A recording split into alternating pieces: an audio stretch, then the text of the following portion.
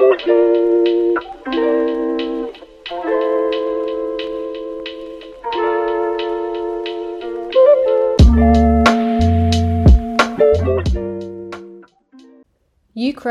Is the US changing proxies in midstream? With the counter-offensive proven to be a dead duck, all the friends of Ukraine who egged it on to an impossible victory are blaming the proxies for losing the war. Citizens of which countries have applied to join Ukraine's Foreign Legion? 31% American, 18% British, 6.8% German, 4.7% Canadian, and 2.8% Indian. Just as the Ukrainians are being used as so much disposable cannon fodder by the imperialists, so foreign mercenaries are used by NATO's Ukrainian army. Used to swell the ranks for kamikaze assaults on Russian positions, the numbers of their fallen are uncounted, and their wounded are left to bleed out until all Ukrainians have been evacuated. As the fabled Ukrainian counter-offensive against Russian forces stutters on with nothing to show for itself save a few terrorist spectators, like the drone attack on the Kremlin and drone attacks on the Kerch Bridge and a Russian oil tanker, and a mounting death toll, it is proving increasingly difficult to conceal from the world what a disaster for the Ukrainian people has been their leaders' decision to turn their country into a launch pad for a failing imperialist proxy war against Russia. Periodic claims that this or that village has passed from Russia to Ukraine are dutifully hailed by Western media as marking a glimmer of hope or even a turning point in the war, only to be quietly dropped days later, making way for the next hyperinflated claims to be churned out by actor President Volodymyr Zelensky and his PR team. When the southern east village of Starmarovsky, a village of only about 200 houses, but said to be of some strategic significance, passed briefly into Ukraine's control, President Zelensky took it upon himself to announce this supposed feat of arms in person. Much was made of the street-fighting prowess of the Ukrainians when pitted against heavy odds. When, a little later, it came to light that the village had already swung back to Russian control, the matter was quietly dropped. The sober truth is that protracted and bloody encounters in the grey zone between Ukrainian and Russian lines, whilst draining the manpower and material available to the Ukrainian forces, have yet to make any real headway against Russia's formidable defences. Even the imperialist media are obliged to start reflecting at least some of the truth about the war the West is so visibly losing. Here is Carlotta Gall writing in the New York Times. Quote, "A soldier at a medical post, awaiting evacuation for a concussion, recently described his battalion had been decimated when it came under Russian artillery and tank fire. His brigade, the 23rd, was one of 9 newly formed Western-trained units prepared and equipped for the counter-offensive. But the brigade, he said, had been thrown into the fight without sufficient artillery support and had been unable to defend themselves against Russian firepower. In one battle in which his unit took part, Ukrainian soldiers attacked in 10 American-made Max Pro armoured vehicles, but only one came back, he said. He showed photographs of the damaged vehicles, ripped open and burned out, which he said had been hauled back to a repair base. The soldier declined to give his name for fear of getting into trouble with his superiors. The soldier lost a 22-year-old friend, Stas, in the shelling the day before. He said, adding that in just over a month his battalion had suffered so many dead and wounded that only 10 men remained at the front line. Previously, the battalion had some 400 to 500 men." End quote. Another told Gall, quote, "We were shot like on a shooting range. A drone was flying above us and correcting the artillery fire." End quote. He explained that their positions were in former Russian positions, hemmed in by minefields, and the Russian forces were able to keep them pinned down and under constant drone surveillance. Amid the counterattack's deadly slog, a glimmer of success for Ukraine, 30th of July 2023. For anyone with an internet connection and an inquisitive mind, such stories are hardly a closed book. But the fact that reportage of such candour about the war is now finding its way into broad mainstream of the respectable bourgeois press speaks volumes just about how badly this imperialist proxy war is really going.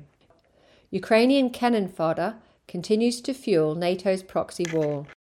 The Ukrainian people have been used as nothing but cannon fodder for the war against Russia. Whilst in public, fawning lip service is paid to the supposed bravery of the Ukrainian soldiers and the phony nobility of their ostensible cause, the real attitude of the West to their hirelings is one of complete contempt, regarding them as just so many disposable grunts to be thrown in front line and urged to fight to the last drop of their Ukrainian blood. And truth to tell, it is all one to imperialism whether the blood spilt is Ukrainian or Polish or Georgian or Kurdish, just so long as its orders are obeyed and Uncle Sam can wash his hands of them when things get too hot. Since the 24th of February 2022, it has been estimated that 11,675 foreign mercenaries from 84 countries have officially arrived in Ukraine to prop up the army, including 2,600 Poles and 700 Brits. As of the 30th of June this year, 4,845 foreign mercenaries have been wiped out, including young men from the USA, Canada, and the European Union. Kiev looking for foreign mercenaries after up to 10,000 already killed or escaped. South Front, 10th of July 2023.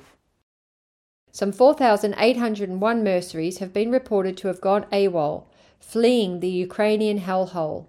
Predictably, the contempt with which imperialism regards its own disposable Ukrainian proxies finds an echo in the open contempt the Kiev junta and its army displays towards their foreign proxies.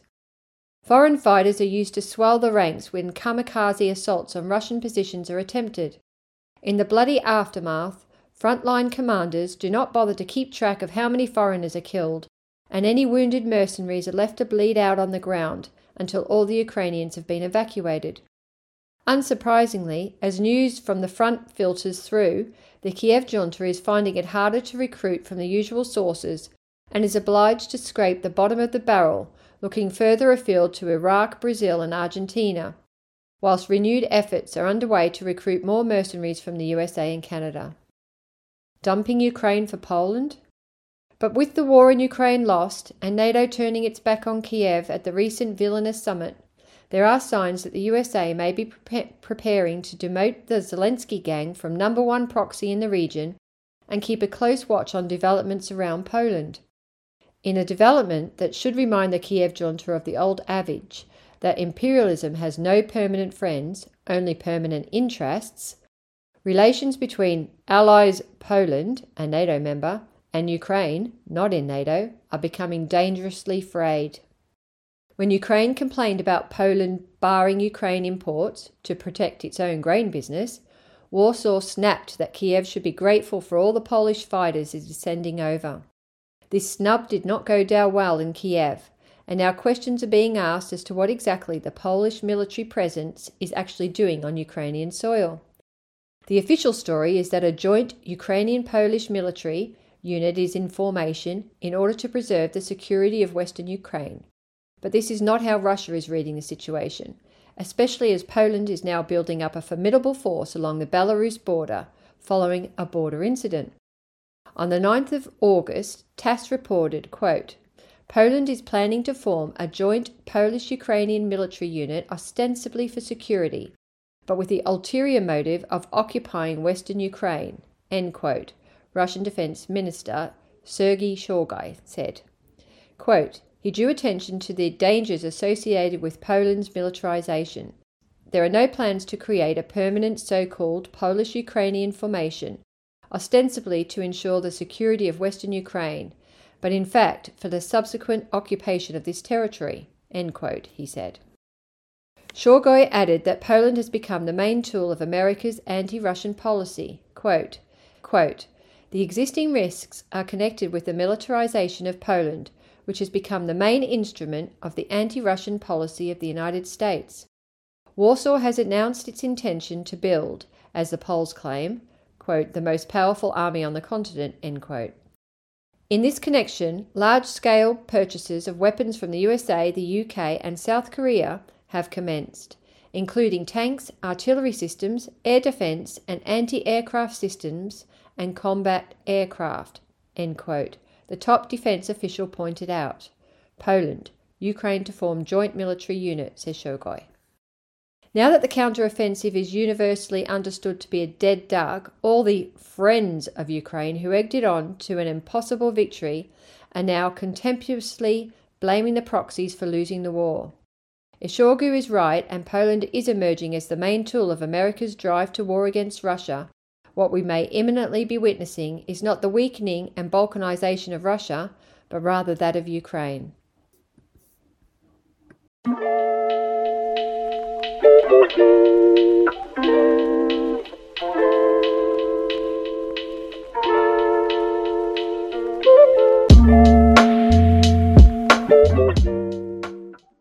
Thanks for listening to Proletarian Radio.